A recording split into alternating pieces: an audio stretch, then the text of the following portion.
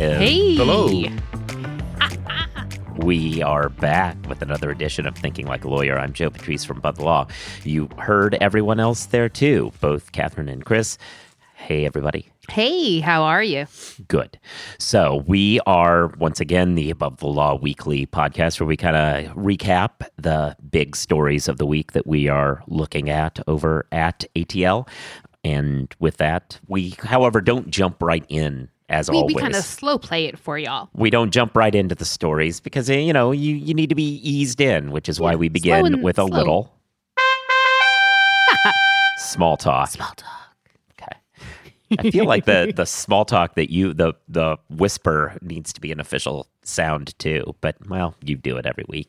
I mean, I just enjoy it, so it's no hardship on my end. Mm. Is it me or is Joe giving a little extra quiet storm today? What? Quiet storm? Never. It's like a. I mean, I know what it is. I don't understand how it relates to what I'm doing. That's the question. I feel like your voice is extra slowed and smoothed out. Oh, for the people okay. listening. I don't. It's almost like you should have a career in radio. I feel like I'm doing kind of the same things. Anyway, whatever. Anyway, if you've been thinking about Cravath, we've got you covered. Is it Cravath or Cravath? It's definitely Cravath. Cravath. Oh. Yeah. Well, when you're this smooth, you can call it what you want. Well, you know, it's You okay. really can't, but okay. Yeah. So anyway, yeah, I actually was on another radio show recently of the WGN radio show about the legal world. So that was exciting. I channeled Good crew over there. Hey, yes, yeah, I know you've been on that show before. It was nice that I felt very much like Harry Carey. I got to be on WGN, which, you know, as somebody from, you know, who grew up with that being the channel you could get anywhere in the country, it was kind of cool. Harry Carey? Well, Harry Carey, who is no longer with us, was obviously on WGN for years. You say obviously in a really weird time right there. Well, yeah. Got you. So the way my mind famously. worked, I heard harikari, which is a suicide method. And I was like, Yeah. what? Yeah. Well, What were they doing on this radio show? This is once again where being remotely plugged into popular culture would help. Okay, Joe, I mean, I'm usually on your side on this one, but I have to say this is also in your old moment. I mean, this is a character who was the subject of Saturday Night Live bits years after he died. When? Yeah, like it. Still like the 70s, right? But No, Will Ferrell played him for God's sake. all I'm You saying, mean you mean the guy from Elf? Yes. all I'm saying is Harry Carey jokes is the sort of thing my dad used to say. Okay. So how was your weekend, everyone? Good. It's pretty Well, good. we're in small talk mode, Joe. Well, I mean, we have been having small This was talk. not It does small not. talk. This was just you being old. It does not. No. It was about another show that I had been on that people could also check out. But Hey, Catherine, in Joe's defense, this is the first time in a while he's actually given life details during small talk. yeah. So Like, let's cut him some slack here. He it does plays it not close to the it does chest. not have to always be one's weekend. It can be anything. That's where small talk comes in. True, but your version of small talk was, okay, yeah, well, let's get to the day's stories. I mean, That's often accurate. Chris, how was your weekend? It was good. It was good. I got 98 rune crafting for the nerds listening. And I did an attempt at Fosani's Nightmare, which is a good time. Caught up on this show called My Hero Academia, which is an animated show. And it made me realize that I don't know what it is, but apparently I'm in touch with my emotions or some shit now. Because there were like 2 times where it was like kitschy and sentimental. And I was like, oh, this is kitschy and sentimental. Who's cutting onions in here? You know, so that was refreshing to experience. as everyone who reads my work knows, my hero academia is Jonathan Turley. So, but Hero, punching bag, whatever. Tomato, tomato. interesting. All right. Well, that certainly seems like we've had a lot of small talk and can move on with actual stories. What do you want to talk about first? I don't even remember what the stories were. So Well, I'll I let think- you take the lead. I think the biggest story for us to talk about, well, let's go by the biggest by traffic from the last week, which is your story. There's, it's more about our Good friend. favorite Supreme Court justice, ethical challenge. Yeah. It's a Ginny Thomas story, quite obviously. I think it was also one of my top stories of 2022, something about her as well. So, as we talked about at the time, is Ginny Thomas, because she was sort of the Forrest Gump of post-election denialism, got called in front of the January 6th committee, and it took some time before those transcripts were released. It kind of happened in that period in between. I think on the 30th it was released, between kind of Christmas and New Year's. So we wrote about her testimony, which had some very interesting kind of tidbits in it. We knew ahead of time, or right around the time that she had given the testimony, her opening statement was released. And in that, she kind of made it very clear that she never discusses her political actions with her spouse, that there's sort of a clear, bright line in their home. He never talks about his cases. She never talks about the work she does. I made it seem, I think I said at the time, it was like a dim view of marriage. But when you actually got into the testimony, although she kind of kept that line and kept on repeating those things, the reality seemed a little bit different. Well, so my takeaway when I looked at some of this transcript was that she takes the stance publicly she does not discuss with her husband her political activities. Mm-hmm. However, in the transcript, she makes reference to discussing with her friends, discussing with her best friend what was going on, assuming, I guess, that trained prosecutors do not ask follow-up questions. They do, however, and asked who her best friend was, and who was that person. It was Clarence. It was Clarence Thomas. So her public stance that she does not discuss with her husband what's going on with her politically is really just kind of a hat-wearing issue. Apparently. I don't know if it's a hat wearing or if she's trying to say, so the specific line from the text message, I believe it was, that she was confronted with was in a communication with Mark Meadows. And she said that she needed the conversation with Mark. This plus a conversation with my best friend just now, I will try to keep holding on. And asked who her best friend that you referred to there, who that was Clarence Thomas. And it sounds like later in her testimony, she tried to say, like, yes, he offers spousal support, but I don't necessarily tell him all the details. He doesn't know who I'm emailing, who I'm texting, who I'm talking to, and in a bit of a straining credulity kind of a way. Yeah. I will say, like, imminent decline of our civil society aside, isn't that cute? You know, it's nice having your husband be your best friend. Like, there are some, so like, aww. Besides like, death of democracy, can we like, see, this is the sentimentality coming in. This is My Hero Academia's fault. Fair.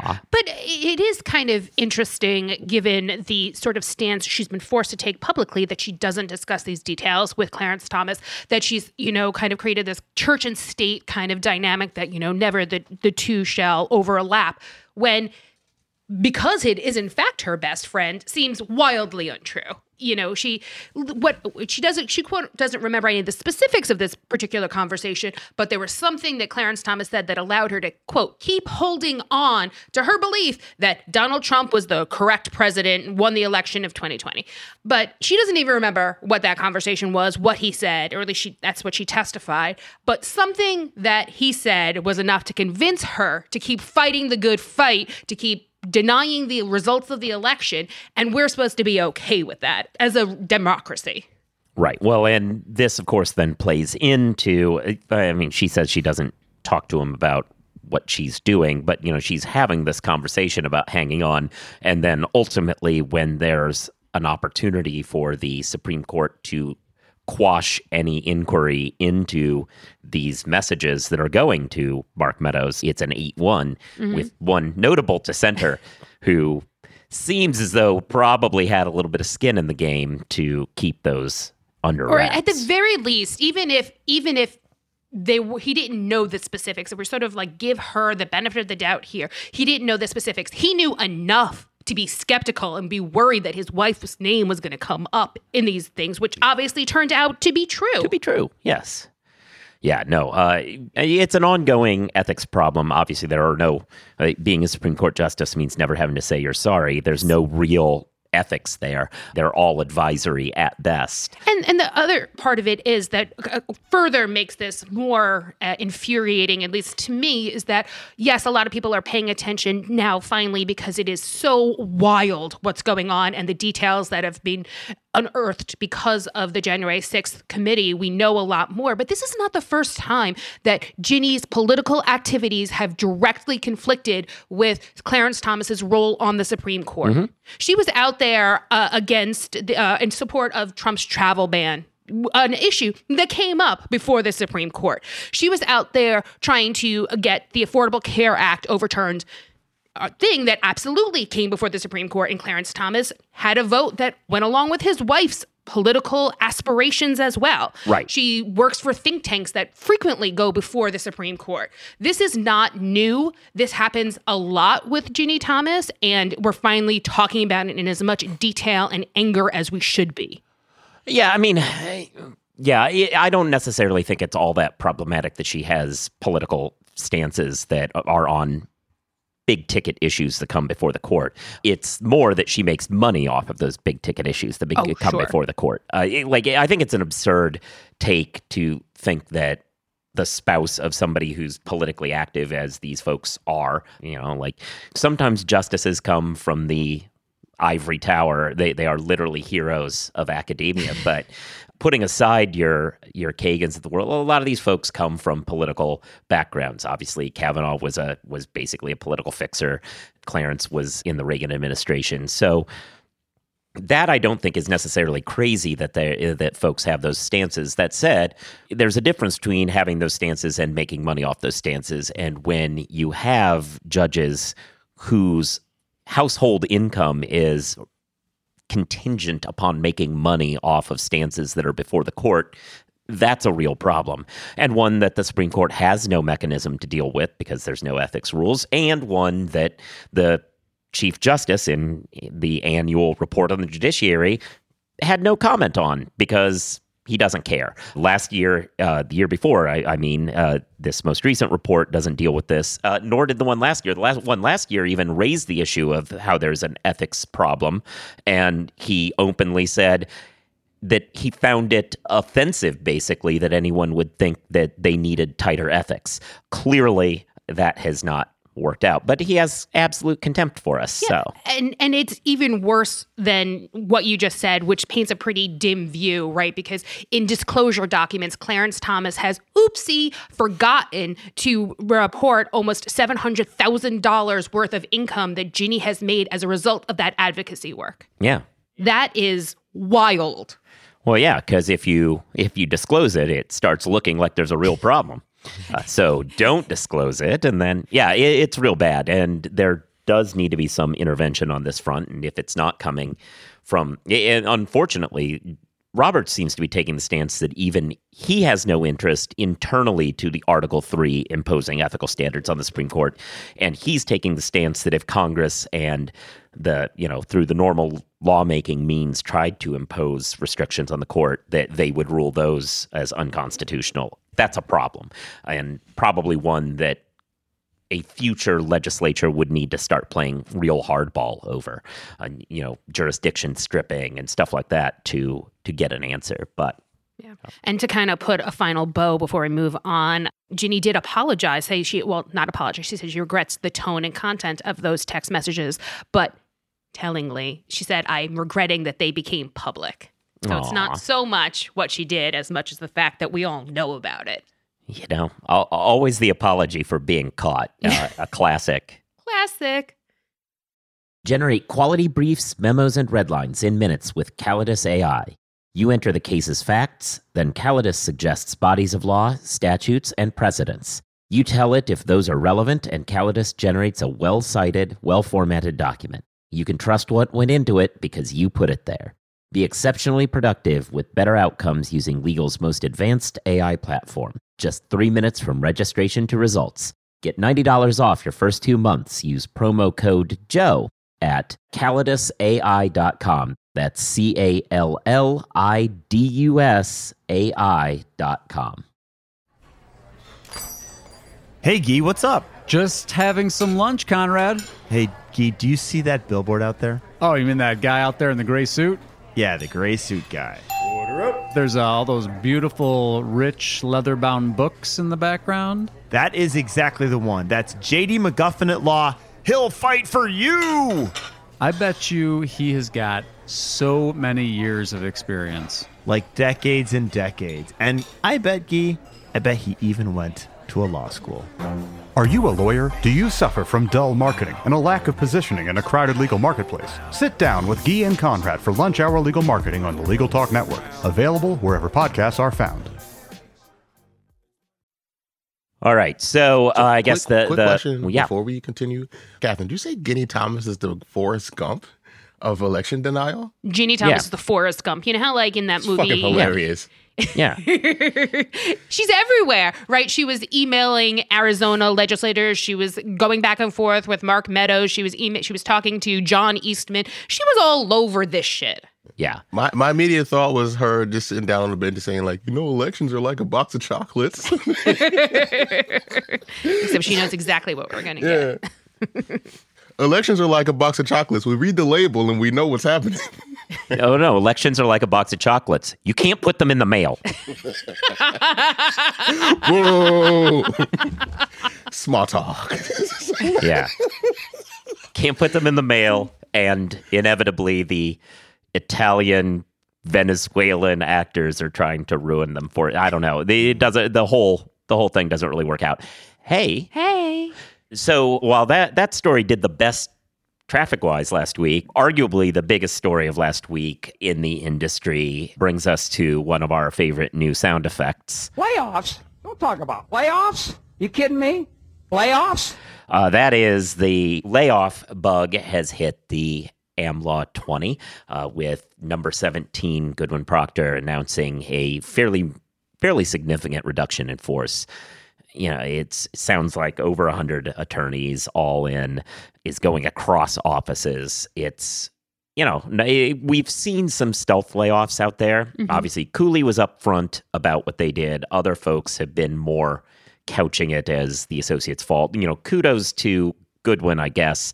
There's never like a good way of saying, hey, good layoff. But at least they seem to be taking the stance of being upfront about what happened, which is that they overhired over the last couple of years, have a excess of folks in some practice areas, and needed to, in their minds, make cuts. This is bad for all those folks who are losing their jobs, but at least when you handle your layoffs this way, the hope is that you're signaling to the rest of the market who might hire these people in a lateral way that this is not a reflection on those attorneys. Mm-hmm. They continue to be very good attorneys who know what they're doing and would be an asset to other firms. Just Goodwin couldn't afford to keep them, which is much better than a stealth layoff where you pretend that the associate was behind on their billing or not a good fit or something like that. So in some ways, this is at least being handled the best way possible. Absolutely. And, we've talked about this before, but I can't say enough how nice it is to hear firms like Cooley, like Goodwin, taking the hit. Maybe it takes a hit to their reputation, et cetera, but they are a large, very wealthy law firm. Despite the cuts, they're the ones that can best afford to handle any sort of reputational hit as a result of announcing layoffs, unlike individuals who are at various stages of their careers who don't have nearly as much leverage as massive law firms do. So kudos to them for, taking it on the chin. Yeah, it's rough to be hearing about layoffs, and we heard about more layoffs today. Mm-hmm. Yes, Strzok. Fewer attorneys, significantly fewer than the Goodwin ones. I believe it was 9 attorneys that were laid off, but a bunch of staff was laid off as well. Yeah, so we're hearing about these layoffs, which is obviously problematic. It goes to this prevailing sense that recessionary pressures are going to hit, which is a weird one because we just had the most recent round of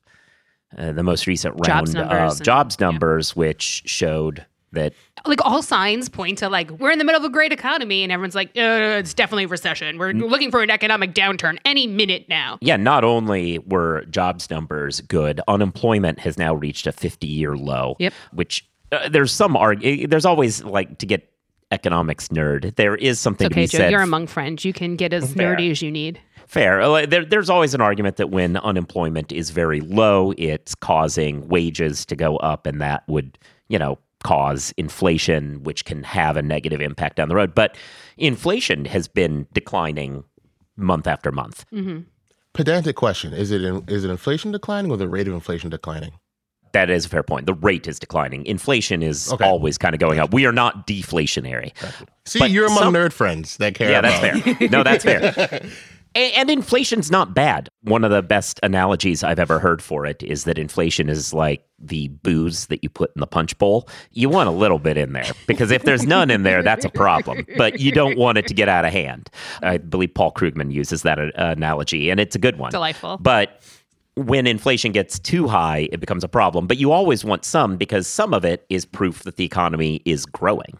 I will say that is a bad analogy. Only on the fact that I occasionally like a couple shots. So Yeah. Well, sure. Inflate me so, up.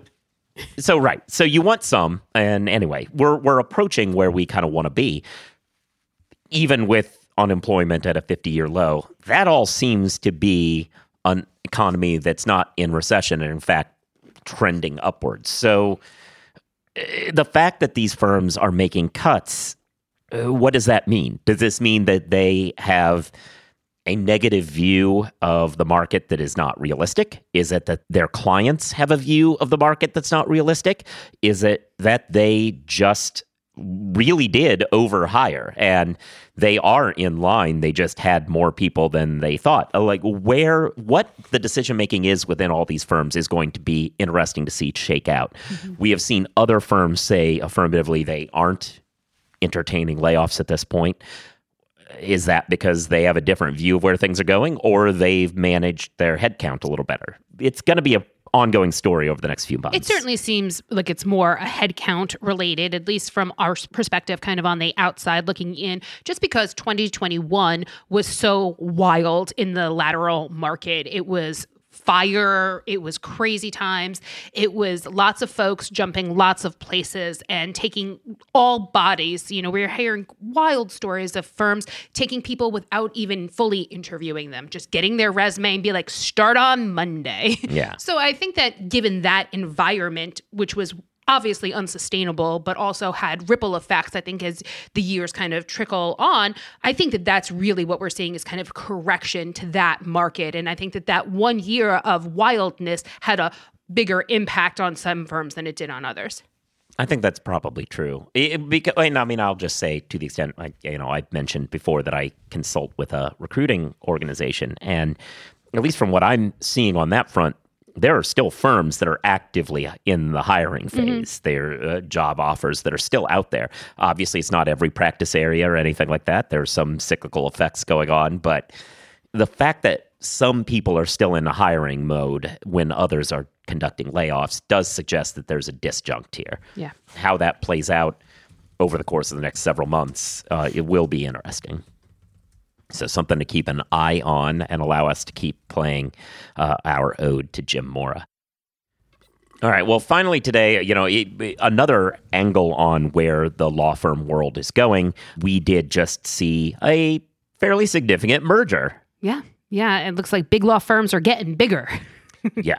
So Holland and Knight has announced, we've known about this for a while. These talks have not been really secret for the last several months, but they are closing the deal with Waller Lansden, which is a Nashville-based firm that with a significant, has multiple offices, but a very significant Southeast presence. This brings Holland and Knight a lot more penetration into that area. It probably makes them, I think, probably the biggest employer in Nashville legally, I believe. And anticipated to make them, I think, 26th on the Am Law 100. Right. Based on the previous earnings of both of those so firms. that'll pop them up a little bit. Yeah, I believe. So does this make them Hollander and Knighter? No, I think the name will probably still be Holland and Knight. It will definitely still be Holland and Knight. Okay. Listen, they last year merged with Thompson and Knight, and if Holland and Knight and Thompson and Knight didn't become Knight and Knight, they're going to be Holland and Knight for forever. Oh no, not even that. It should have been Night. Yeah, exactly. There were so many possibilities. So many they were like, possibilities. we're still Holland and Knight. They're gonna Good be luck with that. Night. We're a cut above the rest of the competition, like a What a- sleep pun. Ah. Would have probably been nice to have at least changed the Knight to the other Knight, since the Knight that they actually are is, not exactly a figure with a great record. Holland and Knight both named after politicians from the segregationist South. So, would be nice if it was some other different night and they could have kept the same letterhead and at least acted like they were only half as bad. But whatever. That's wild, though. I just imagine a bunch of people ready to do litigation in full chainmail. I didn't know that was a person's actual name. Nice. So anyway, so they're going to still be Hollow Knight. This is happening. We also had another merger, and I apologize for not having all their names off the top of my head. Maynard and Nex and Pruitt are merging also. This is two regional Southeast firms merging together to make a more powerful Southeast presence. So I think the takeaway from both these stories is Southeast is a hot market, but also... Yeah, and this new firm is expected to actually crack the AmLaw 200 of this year. So we'll see. It will definitely sort of, I think, change the landscape for sure. Yeah, I mean, that new firm is going to be over 500 lawyers. So very much going to be a player in what we can start calling big law once you start hitting those kind of headcounts. So one takeaway, Southeast is a big market. Another takeaway that applies more to the Holland and Knight merger, but, a little bit to both, which is while we're seeing these layoffs, while we're seeing fear and trepidation on the part of some firms, the answer to that for a lot of firms is mergers. There are some reason to believe that that this isn't the end. We're going to see a lot more of this kind of merging, probably less of the merger of equals and more of the big firm taking over swallowing up, mid-sized firms, smaller or regional firms in order to expand. We're still a little confused where we've talked a bit about Hogan Lovells and Sherman, not quite clear how that one plays. That's kind of a merger of two big firms, but most of what we expect to start seeing is more big firms trying to swallow regional or boutique firms to add talent that way. It's a natural outgrowth of bad economic times, I think, to try to use building out the book a little bit as a way of diversifying the book too. Yeah, right? Diversifying the book to get out of it. This may be a goofy question, but how do mergers and ethical conflicts work? Because I would imagine, like you said, if they're like two reasonably sized firms, they merge together to become one entity, that just increases the amount of business that neither of them can do. Oh, yeah. No, absolutely. And there are issues always. And, we were already... And that's also a big part of the reason why when these mergers happen, oftentimes you will see a non-contentious shedding of partners where, they take on new set of business and all of a sudden, maybe you're a smaller partner, but you have a distinct book, decides to go to another firm where there are no conflicts. And it's not no acrimony necessarily on either part, but that, this book of business doesn't work anymore. Yeah, it absolutely happens. You do see a lot of spin-off firms when these sorts of big mergers happen. And yeah, so we'll spin-off firms or firms just being like practice groups being absorbed. Going to a different big law firm that doesn't have the conflict. Yeah, so that is definitely and there certainly are also, anticipated mergers that fall apart because of conflict issues. Oh, absolutely. That is real. Which is why you see a lot more these big firm take boutique firm or big firm move into new geographic area where there's a regional firm because that reduces the likelihood that there's going to be a conflict. When you see two national firms who have offices in exact same places try to merge, that's where you start wondering, is this going to work? This seems as though at least a lot of partner books are going to have some tangential problems. And, you sometimes partners fire a client in order to make the deal work, and then they're compensated on the back end by getting some cut of the client that was in favor. Like they can work it out internally, but that's a great question. Whenever you start seeing mergers of like firms, you start seeing a lot of conflict issues. Maybe this is portraying my age as well, but the last truly giant firm that I can remember actually coming to fruition was Dewey LaBeouf, and that did not have a happy ending. Ooh, yeah. That did not have a happy ending. I mean, yeah, that one didn't. What was the firm several years ago? Was it Bingham? Somebody was in the midst of a merger, and I can't believe I'm not remembering this, but I feel like Bingham was involved. But whoever it was, there was a merger that was on the table, and ultimately the firm with leverage went, wait a minute, we don't need to merge. We can just hire 80% We could just of the lateral partners. all the useful people. And that's what they did. They hired almost all of the people, and you don't left have the conflicts liabilities, on the side. right? That's You're not wild. inheriting the liabilities that way. No, it was a crazy day, That and is all a of this flex. kind of. That is a flex. Like, we don't even Pretty much need all- you. yeah. We just need your employees. Yeah, pretty much all of this happened in a span of like 24 hours too. Oh, so shit. it was a big story. I can't. It's been a while. Is there a that stuff documentary happens. about that? I feel like that would be a fire-ass documentary. Not that one, but there is a documentary about the Dewey LaBeouf one that Yeah. Catherine was mentioning, Oh, okay. which I mean, was that very was, good. That was awful. Our friend of the organization, that was made by Bloomberg, I Yeah. believe. Yeah. So I mean, the whole Dewey implosion was fodder for Above the Law for literal years, even before I worked here. shit. The firm went under, and God, yeah. it was crazy. It had massive repercussions on the industry. And when we talk about the 2009-2010 sort of mass layoffs that happened in the industry, a big part of it was the fact that a giant law firm went under. Oh, yeah. Right? There were thousands of unemployed attorneys in New York City all at once. It was wild time. oh God, yeah. See, I didn't even know enough highly about recommend. that. I would just Yeah, I mean that always was assumed- very before your time. Yeah. but like whenever I hear about like lawyers talking about like, oh, layoffs happen, what have you, around the 2008 era, I just associated with the market crashing. I don't think about it as being a merger issue. Well, it was both. It was both of those things. Yeah, right? no, There it was, being both. yeah. I didn't know enough about the merger issue to think that would be a factor. I just thought it was the market went to shit in 2008. I didn't know why. it Well, went to shit. there were a lot of reasons I think why Dewey LaBeouf went under, and certainly they were over leveraged. They were paying their top talent partners way too much, and there's an entire documentary about all the reasons why they went under. But going under meant thousands of unemployed attorneys. Plus, there were massive layoffs at other firms. There were also like hundreds off at X firm, hundreds at Y. There was just thousands and thousands of unemployed attorneys in 2009. That We never made the joke that was Truman's revenge. Dewey defeated by Truman.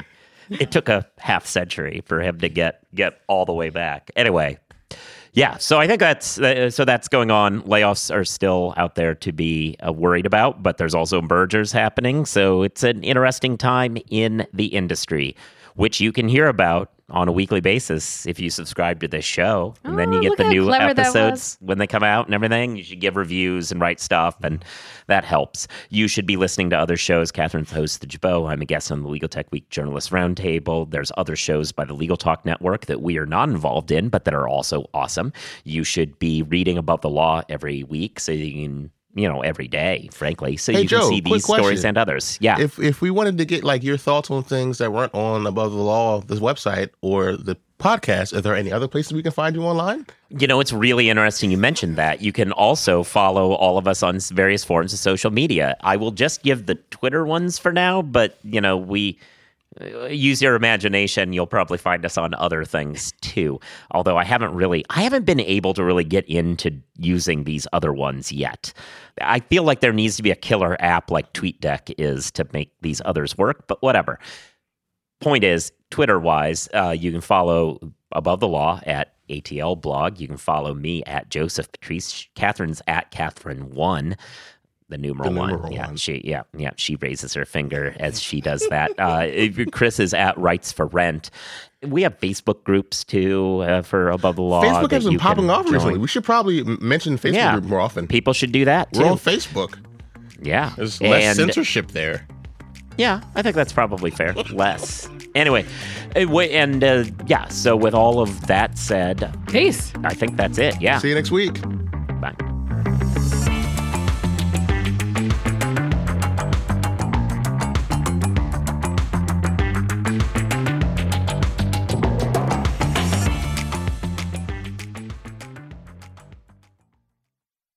If you're a lawyer running a solo or small firm and you're looking for other lawyers to talk through issues you're currently facing in your practice, join the Unbillable Hours Community Roundtable, a free virtual event on the third Thursday of every month. Lawyers from all over the country come together and meet with me, lawyer and law firm management consultant Christopher T. Anderson, to discuss best practices on topics such as marketing, client acquisition, hiring and firing, and time management. The conversation is free to join, but requires a simple reservation. The link to RSVP can be found on the Unbillable Hour page at LegalTalkNetwork.com We'll see you there.